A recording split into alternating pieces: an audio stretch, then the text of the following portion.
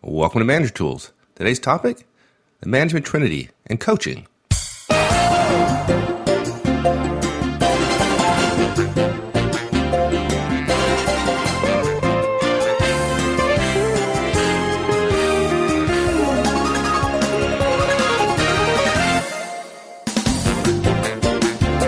Hi everyone, this is Mike, and welcome to Manager Tools. This week we cover the coaching model's inclusion in the Management Trinity. It's by far the least used of the Trinity.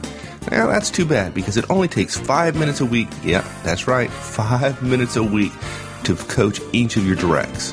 Who would want to go to their boss and say, I didn't coach my people this year because over the course of the year, it would have taken me 4 hours and I didn't want to spend that much time on it. Not if you work for us. At least not for long. All right, here we go.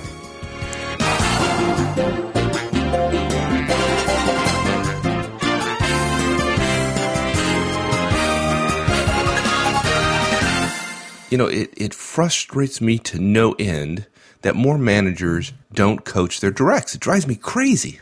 Yeah, I think, well, our purpose is obviously to change management and to help everyone get better. But I think you and I think, well, the good ones are, right? Yeah, but like you said, we're trying to help all managers. And all managers aren't doing it. I know. I guess what I was getting at was I'm just reminding managers that aren't coaching that they're really fighting an unwinnable battle for opportunities and growth if they're up against an effective manager who coaches her directs. Yeah. Now this sounds like a soapbox moment. Yes, it is. And wait. Let's be smart about this though. I'll let you see your soapbox if we can start right away with the cast. I can feel it with this cast. The soapbox is going to come out and go back in, right? I suspect so. But we did not invent the Trinity because there were two good parts and one that people could ignore. I mean, we could have chosen 10 things. I mean, look, we're clearly not tied to common thinking because what we're talking about is not common. Horstman's laws only have 8 laws. I'm sure people think we're the other 2, but there aren't 2 more because they have to be quality. We could have easily come up with 10 things every manager could do. And probably what we could have also done is had an acronym that goes with them, like superstar or superstar. I don't know how many letters that has, but if you want to be a superstar manager, you should support and I don't know. We'll get Will Ferrell to be the sponsor. Yeah, that would be great. The spokesperson. That would be so good. But look, the Trinity exists with the added silent partner of delegation. Because if you do these 4 things, you don't have to be great at anything else to have a really exceptional career. It'd be good if you knew your industry. It'd be good if you knew the technical stuff and so on. But you can make an entire career on your managerial skill alone, which we designate as being separate from industrial skill or technical skill. It is the ability to get the most out of a team of people rather than focusing on yourself. So part of the reason for the soapbox, or that my feeling like I'm going to be on a soapbox a little bit here today, but not much, is because coaching gets short shrift. Too many managers aren't doing it. We know what happens with managers who do one-on-ones feedback and then add coaching as well. They think, man, it's like a whole nother gear is in the car. But anyway, you're right. We want to get right to it. We know that our managers that are listening to us are busy. Although every once in a while we do hear that somebody is hoping that their commute is longer, and we're sorry to hear that. But anyway, this is a Management Trinity cast, and in keeping with our previous approach, we do have those 2 key points to cover: the what and the how. But I want to add one more this time. So we're going to look. It's going to sound like this today. We've got 3 parts. First, why managers don't coach. Let's share with everybody our experiences about what we're hearing from the field and what we've heard from the field over the last 10, 15, 20 years as we've been talking about this stuff. Then we'll talk about the 2 parts that are pretty standard to the model, which is what coaching achieves and how coaching achieves it. Cool. Okay, so let's talk first about why managers don't coach for a minute. A minute? Did you say for a minute? Do we have a timer, or am I just going to get to talk? I am incapable of talking for only 1 minute about why managers don't coach. Okay. You're killing me here. You're killing me here. Yeah, and you can look for that in the show notes, folks, but it isn't in there. Yeah, keep with the script, would you? Yeah, sorry. Well, and one of the reasons we want to talk about this in particular, because this is the least used of the core, and we're talking about the core tools, folks. The core. This is one of the least used of the core tools that we recommend. And so I believe that one of the most pervasive reasons is lack of time. And managers often tell us that they're too busy to coach their folks. Sure. You and I both hear that. We hear it every time we go to a client. We hear it at every conference, right? And it's a false. And regardless of how many times we hear it, a million people saying a foolish thing, it's still a foolish thing. And it's a false argument. Right, because our model allows any manager to coach any of their directs in any situation in 5 minutes a week. That's okay. it. So you know what? Let's be persnickety about this a little bit. Since you said pervasive, I'll use persnickety. Let's just do the math here. 5 minutes a week. Let's assume we only do them in one-on-ones. But while we certainly recommend that as a neat way to hive it off so it's easy, right, and have it somewhat scheduled, that is not required at all. No, right. Okay, but even okay. So I use the 101 just to make it easy for people to think about it, right? Because it happens each week. And you make the rightful point that you can coach outside of one-on-ones. I don't know why anybody would want to, but okay, fine, you can. We tend to think of training as happening outside of one-on-ones. Coaching can happen within them. Okay, but let's assume anyway. Let's get back to the whole math thing. Let's assume that we are doing it in one-on-ones, and we're going to assume that we miss a few one-on-ones, and we only end up with 48 of the 52 weeks of the year that we actually get to do coaching. Right. And as a mathematician on the team, I multiply 48 times 5 minutes and get a little less than 250 minutes a year.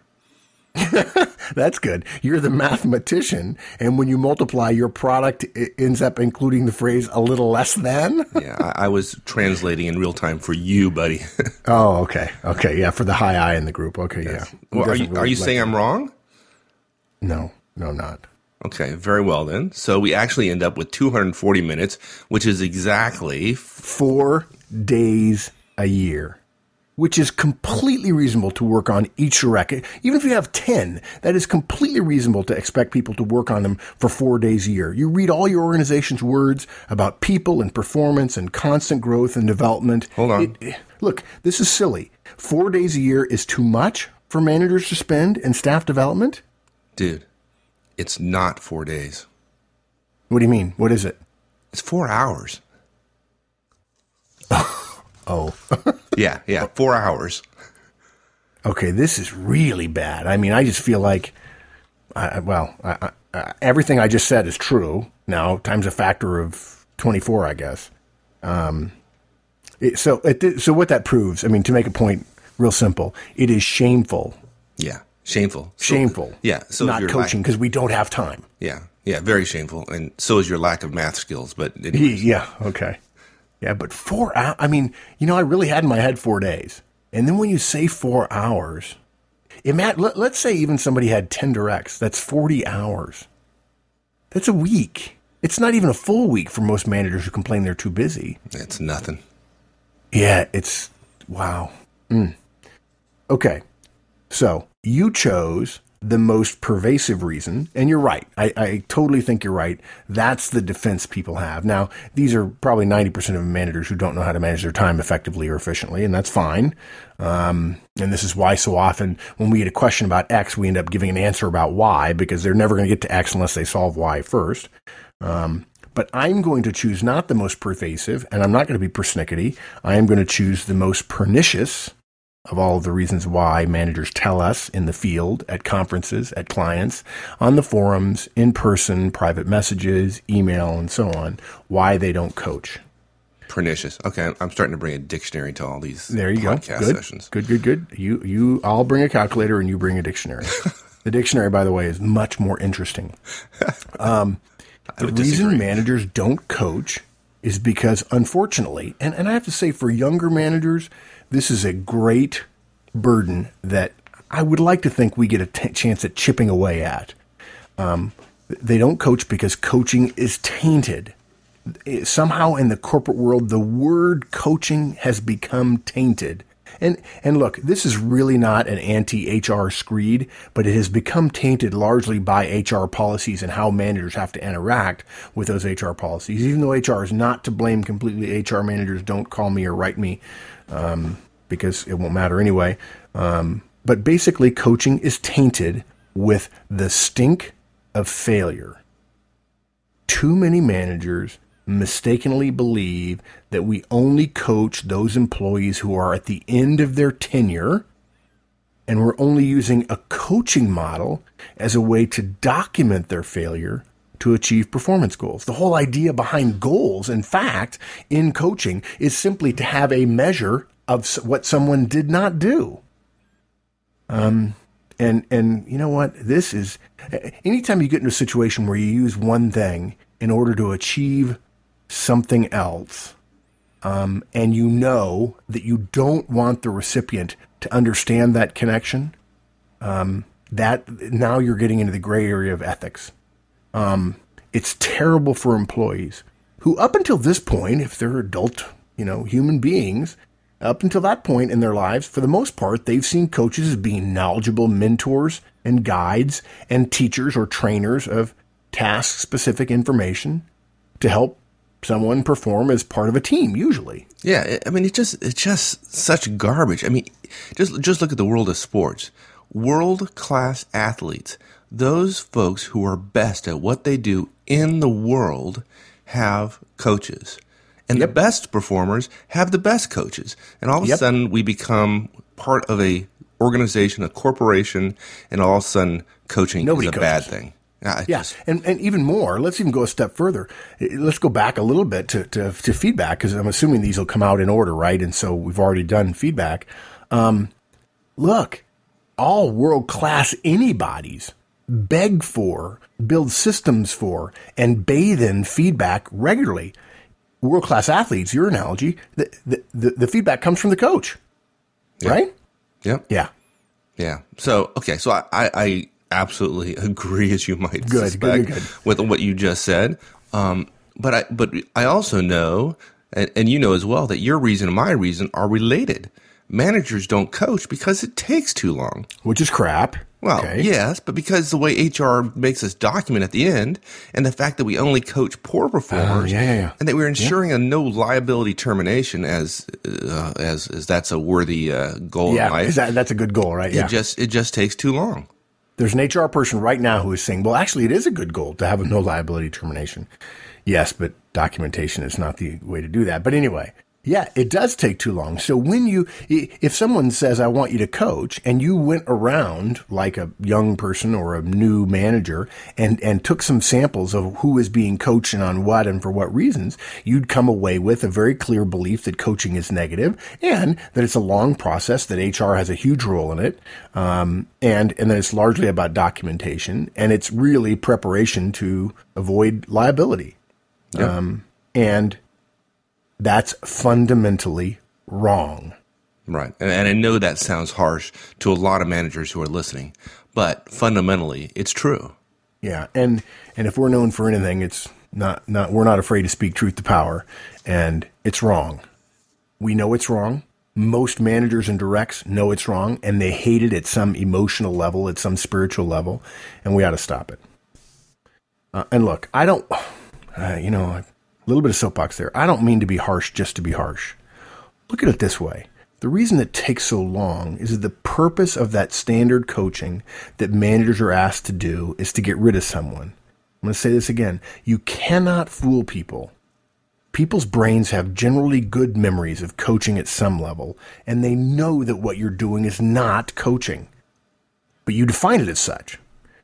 And further, if the purpose is not to improve performance, which most managers will say, well, I hope they do, but really the reason I'm doing this is because I got to dot my I's and cross my T's. If the purpose is not to improve performance, then you really can't say that what you're doing is coaching. Unless you're going to suggest that all the coaches that coach young people and adults as well and world-class athletes, if they're all doing not coaching and what you're doing is coaching. So look, folks, the vast majority of managers in the vast majority of organizations in the world, when they do coaching, they do it wrong because it's not coaching what you're doing. Right. And that's a key point we want to make here. Don't let your organization or HR or ER or somebody else tell you that the process you go through to fire someone is coaching. It is not. But managers think it is, and then they do the actual coaching itself poorly. Yeah, no surprise. Okay. Yeah. So let's get back to coaching as part of the Trinity. What does coaching do? Coaching encourages improved effectiveness. Okay, and why should we care about that? Well, that's good. There's a Latin word that just means on the face of it. I mean, really, you mean I have to defend this? Is it not universally understood to be true that encouraging improved effectiveness would be a lofty and reasonable and attainable goal for most organizations? But anyway, I will give you a few reasons. The world is flat. iPods, the internet, China, Wipro, GUIs, the EU, Kalgoorlie, Australia. Those are all reasons why we should care about encouraging improved effectiveness. Oh, okay. You care to elaborate a little bit on that? Well, sure. Look, if one of those that I mentioned doesn't ring a bell for some of you, meaning if there's even one on that list that you don't get immediately as a rationale for improving the performance of your team, then you need coaching on professional development as well. Okay, soapbox boy. Here we go. One step at a time. Okay, so tell us what you mean here. I just want everybody to know that I know what you mean. But in case there's somebody else who doesn't. We could just say you should do it, but we don't like the word should. Look, we've laid out a case for feedback as a necessary management tool.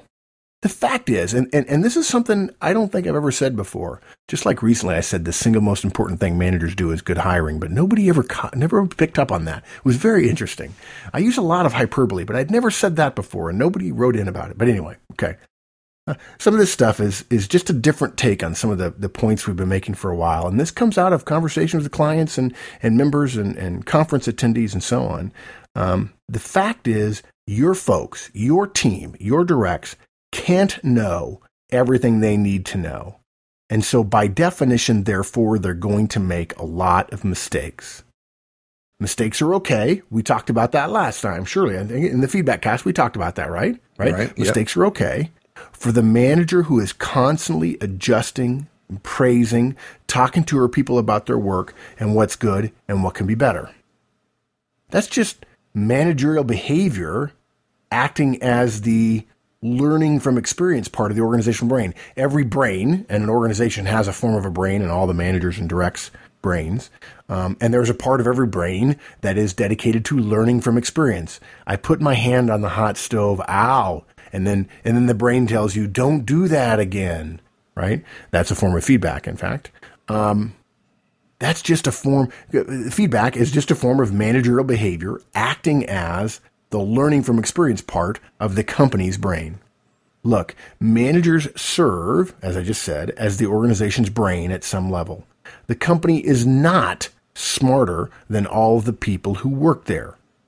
If managers aren't helping well-intentioned directs learn from their innocent mistakes, or in a different vein, correcting ill-intentioned behavior, because all organisms have self-preservation circuits, then the organization or the organism is going to fail.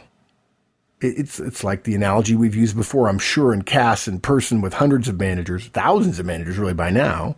It's just like driving to work and making all those small adjustments on your steering wheel as you drive straight down a straight road, and you're constantly moving left and right, even though you would describe it as straight. Okay, but that's feedback, right? I mean, just to be clear here, I asked about coaching. Yeah, okay. To quote Vizzini, wait till I get going. What I'm getting to is that feedback is necessary because of normal environmental fluctuations, the randomness of human behavior, the lack of perfect guidance that inevitably invades organizations. But coaching is required because humans are clever. Oh, okay. Crystal clear now. Look, you know what this is? Some people have heard me talk about this before.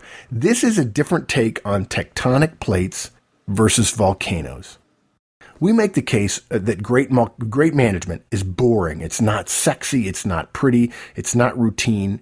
And it works wonders. The Wall Street Journal, doesn't often write stories about good management. They write about dramatic leadership or changes, unique discontinuities, but they don't write about management because management makes things work.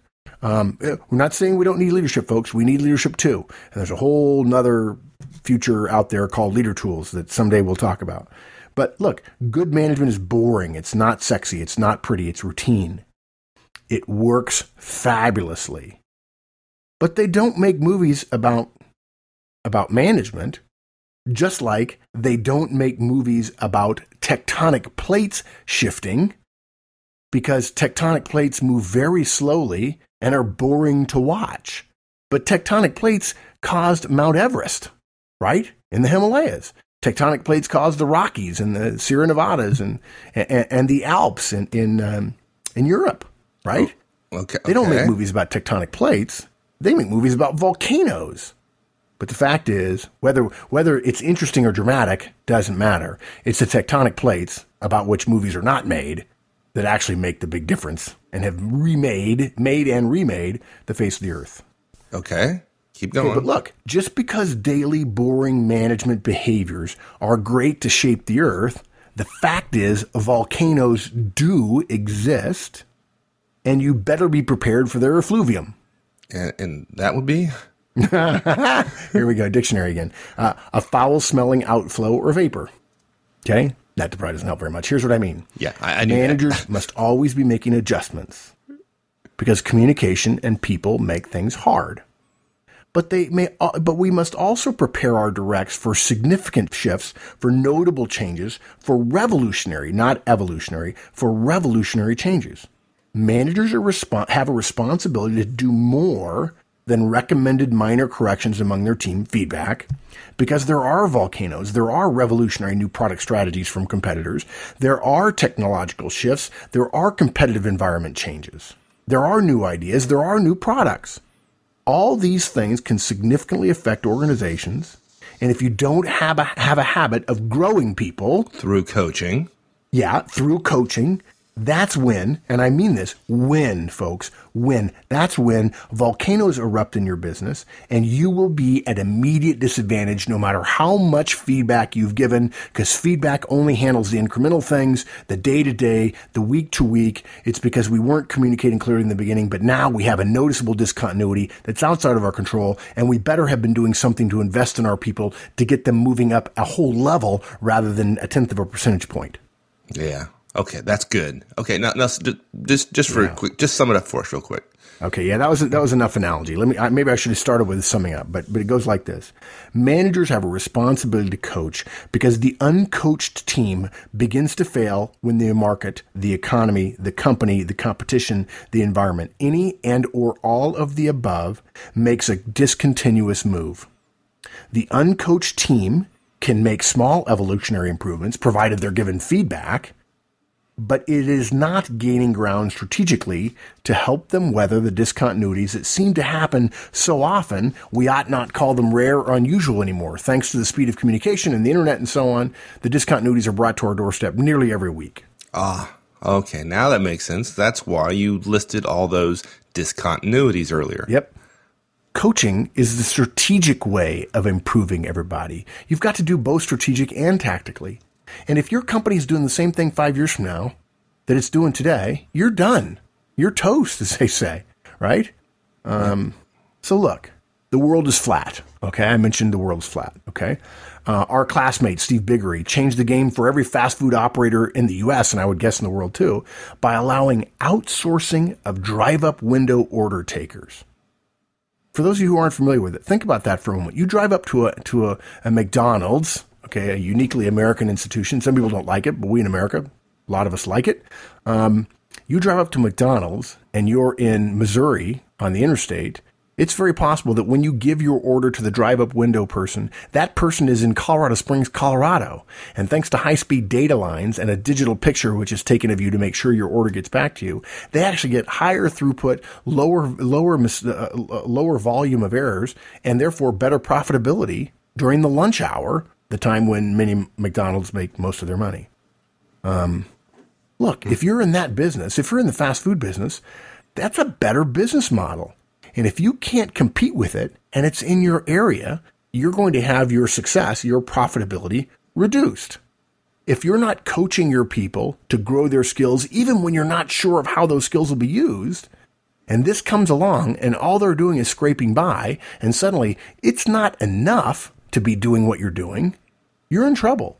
One of the things we're going to talk about in managerial economics that I'm stunned that most managers and some executives don't know is the company should always be managed to weather a 15% reduction in revenues. You never want to be spending close to 15% on already existing stuff, right? You don't want to be spending 86% of your net revenue on existing operational issues.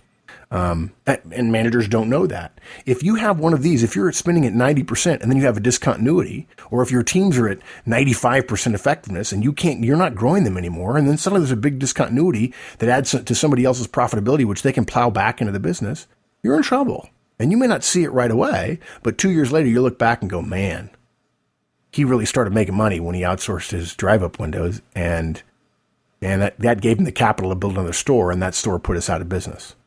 Yeah. And that's the smart competitor who really is able to go back and analyze what actually happened. Okay? Look, iPods. Did the music industry see the change coming? Look, no offense, but there's evidence that they didn't. That's for sure. Well, yeah. Even if they did. Yeah, they didn't do anything about it. Yeah, the evidence, there's no evidence their response is helping other than suing college kids in America for ripping off music, which, by the way, I happen to agree with. I think kids ought not to steal music. That has nothing to do with the fact that we're in the intellectual property business, by the way.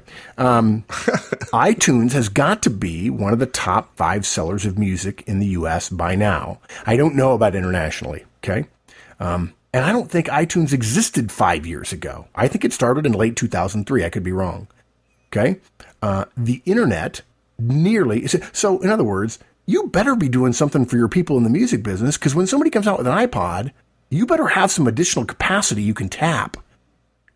Or if you've spent the last 5 years and then the iPod comes out and you've gotten your people used to small incremental changes and nothing else, you've basically told them, I'll never ask you for more.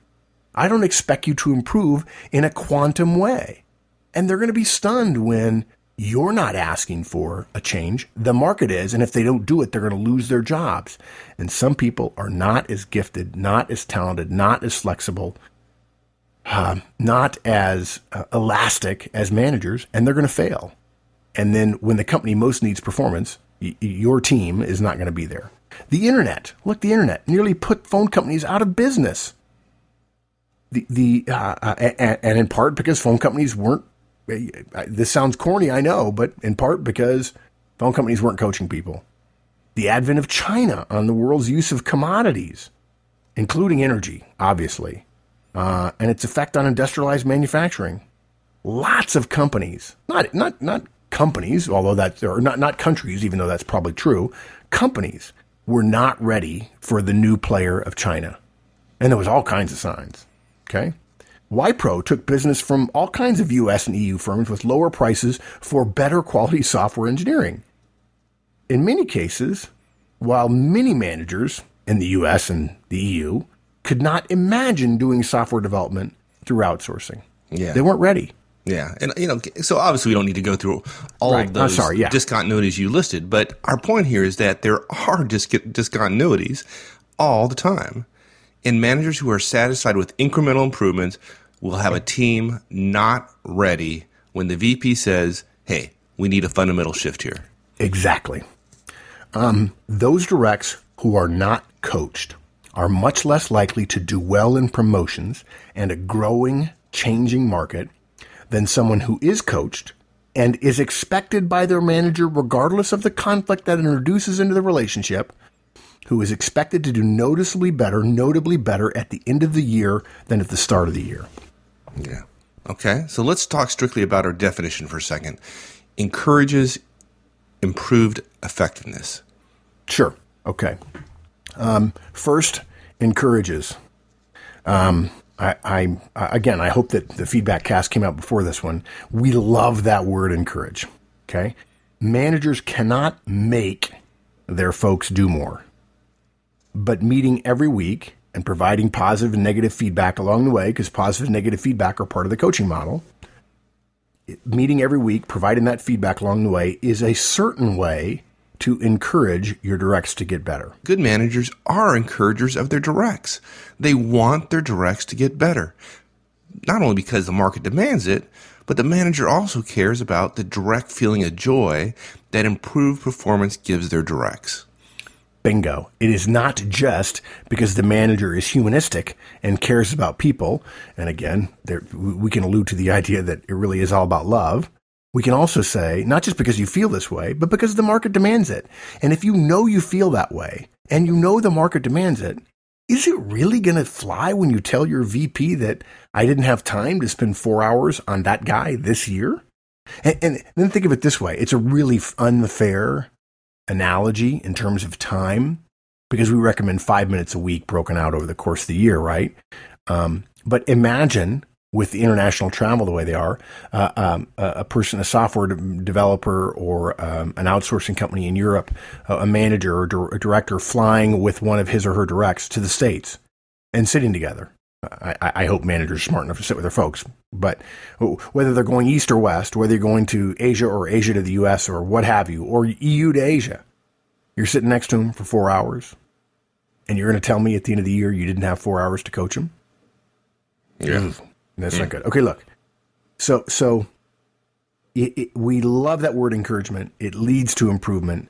It leads to improve effectiveness as the next part of the definition of the model.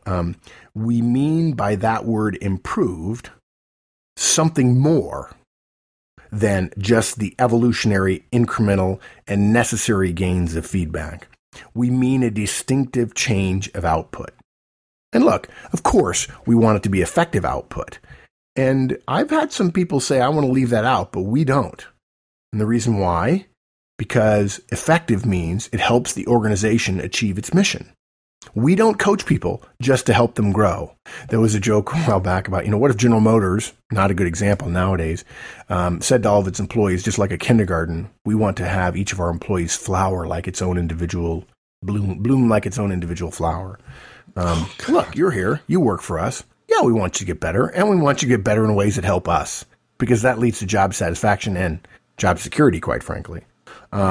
We coach people to help them grow in a way that helps the organization grow, which leads to more opportunities for them. In fact, for the organisms that are within the organization. Okay, good. Okay, so how does coaching deliver improved effectiveness? How does it do it? Oh, it's just magic. Just magic. That's what it is, yeah. I'm sorry. Did we wish everybody did the last podcast go out with a special place they could go and order their free wands? And I think it did. That's good, because now we can enter this podcast into the Harry Potter category. Yeah, there we go. That's right. That's right. We can refer to our friends on the Snapecast who were lovely to us. Look, coaching delivers improved effectiveness easily through regular, goal-oriented communication. Too many managers say, I'm going to start coaching. I heard what Mark said, and I heard what Mike said, and boy, that sounds good. And then 3 months later, they're back to their old ways. That's because they're probably coaching the old way, where they are the trainer, the deliverer of knowledge. And quite frankly, that is too hard, and it's too time-consuming. And then they bail. Yeah, to the infinite disappointment of their directs. Yes. So our model, without going into it, because we're going to refresh, our plan is to refresh those as well, right? Yep. It says that you've got to make the process of notable improvement into a small, habitual routine. That's what directs and other managers respond well to. So we make it regular. While we don't mandate, I guess, as if we could, right. Doing coaching during one-on-ones, we just say, if a manager says, I'm not doing it during my one-on-ones, I just want to knit my brow and go, what? Okay, poke me in the eye with a sharp needle or something. It sure does make it simple to do it in the one-on-ones. Weekly makes it regular. And weekly is such a powerful time window. It makes it harder for the direct to avoid it or do poorly at it because it's always on the front burner. Yeah, I like those words, small habitual routine, because isn't that what effective management is in a lot of cases? It just you break this stuff down and then you do it so that it's habitual, so it's routine. I've used the analogy before, even in Europe. I use the analogy of the Pledge of Allegiance, where if you tell any American, for instance, I pledge allegiance, they'll just go, sure, to the flag of the United States of America. They just know it, right? It's because it's been practiced over and over and over again. It's like the lyrics to a song. Once the song starts and they give you the first couple of words, you're right on top of it. Yeah. And that's the beauty of our coaching model, is that you can do it in 5 minutes in the one-on-one. And so you have the opportunity to make it habitual. Most folks, besides the era of only doing it when somebody's in trouble and they need to cover their tails, frankly. Right.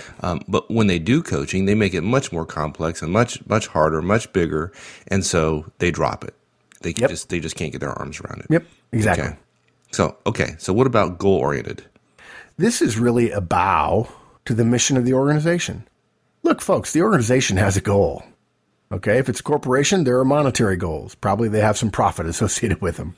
Okay? If everyone must sorta works hard on hopefully the right stuff, the chances of you meeting goals is pretty slim. Top-level goals trickle down, usually, into specific targets and measures for most teams. That means that coaching to help the organization achieve that is best structured in a way that mimics the goal orientation, if you will. There is no shame in asking for a direct to achieve a goal when the organization is required to achieve a goal. Again, saying it differently, if the organization is required to achieve a goal and no one in the organization ever achieves any goals, the organization is not going to achieve its goals. It's that simple. You can't add up a bunch of things and end up with you can't add up a bunch of negative numbers and end up with a positive. That's not the way math works. I know I need a calculator, but I know that's true. Even if I can't do the math, I know it's true. Okay. And we find that goals inevitably, you say the word goal, the thing that pops in people's minds is the word deadlines. Yep, and deadlines definitely lead to behavior. Yes, and I just love them for that reason. Yes, sir, they do. Now seems to be the time to talk about the connection between our coaching model and many organizations' performance management plans and policies. Yeah, okay, good. Yeah, we were gonna add this, yeah. Here is the actionable nugget buried in this cast, folks. We want you to understand the background, but you also want to have an actionable item coming out of every cast we do, even if it's just one. We do not recommend initially the use of your coaching goals with your directs as performance management goals that are going to affect compensation and rewards at the end of the year. While the goal orientation might suggest it, gosh, it just seems natural. I've got to come up with some performance development goals for this person, and I've got to come up with some goals for the coaching I'm going to do with them. We have ample data that shows us that directs rebel against that. Yeah, it doesn't work. I mean, so have performance development measures, but be a little bit cautious of trying to tie your coaching goals to pay. Right. It just skews behaviors in ways that are not always effective. Right. Good. Now, it may be with a top performer, you can change that. But for now, for the majority of your folks, and as you begin to coach, you don't want to simply slap these into a performance development model that your organization uses and then discover that you're not a very good coach and you end up hurting your people's ability to get a big raise because you didn't do a good job. Yeah, and you got to go back and listen to the coaching podcast a little bit too to understand our coaching model, and there's a little bit of informality around it. So right, but we'll leave that to either you going back to the coaching podcast or just wait for us to redo it here shortly. To deliver the redone cast, yeah. Yeah. Yeah, I'm excited about doing that. I think we've had enough feedback from some conference attendees in Washington that suggests that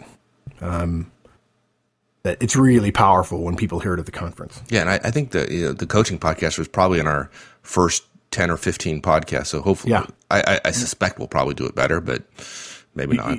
You think we might. But I hope. Yeah. Well, we'll roll the dice and we'll pray that it, in fact, will be better. Okay, so here we also have to address communication, right? we talked about goal oriented, but let's talk about communication. Look, right, folks, and just to keep people in touch with where we are here is we were talking about the idea of regular goal oriented communication. So now we're talking about the communication part. That's how our coaching model achieves the noteworthy, not quantum, maybe for you scientists who know what quantum really means, but really significant performance improvement from a direct. And the final step is communication. Because folks, 90% of coaching really is just communication. Okay? Managers do nothing more than communicate. I know you're a working manager, whereas I say you're a working manager. But anyway, we find that managers who communicate regularly about the need for improved performance notably outperform managers who don't talk about it. And you're not talking about, we can even just put aside coaching and being focused on a goal, but just the idea of communicating about the need for improved performance. You're saying that alone leads to improved performance. Yep. And our coaching model is the way to do that, to talk about improved performance in a regular, systemic, sustainable, boring, repetitive, mind-numbingly easy, small little behavioral, habitual way to allow directs to hear it, to believe they can achieve it, and to give them actionable and achievable things to step by step get there. And I knew at some point in my podcasting life I would say the phrase, but by the mile it's a trial, by the yard it's hard, and by the inch it's a cinch. That is really bad. Good. Good job, but it conveys Dr. Seuss. Yeah. Okay, just move along. There's nothing to see here. So what we're saying here is that the manager who communicates regularly that he needs notably improved performance from his directs, and then provides guidance on how to do so, and then measures their progress, is going to notably outperform the manager who does not. That was brilliant. So again, the manager who says that he needs a better performance, and then provides guidance on how he wants people to point in which direction to point in, and then also measures it, is not just going to outperform, he's going to bury the guy next to him, right? Yeah. And the organization, and you're right, and the organization filled with managers who do so are not only more likely to be the cause of volcanic shifts, if they were to happen, but they will be far better able to weather the ones that they don't create. And that's a great reason to have coaching in the management trinity. This one was fun. Yeah, it was. Maybe because you gave me a hint, a peek at the soapbox there a little bit. Yeah, I know you like that. I think managers, too many of us want to complain about things that happen elsewhere, when in fact we wouldn't be complaining at all if we were simply constantly asking our folks to engage in a performance fitness program where you go to the gym every day and you get stronger every day. So when something happens, you don't wish that you were fit. When something happens, you already are fit, and you've already invested the time, and you don't have to go back and reinvest. You simply reap the rewards of your investment. That was such a great analogy. Why don't you just say that in the beginning? We'd have been done like 30 minutes ago. It's not even in the show notes. I just thought of it today because I was at the gym, and I thought, fitness works for coaching. That's good. All right. Thanks, my friend. My pleasure, sir. We'll see you later. All right, everybody. That's it for today. Hope you enjoyed it. If you haven't been to the website lately, go to www.manager-tools.com and join us on the discussion forums. We'd love to see you there. Until next week, then, so long.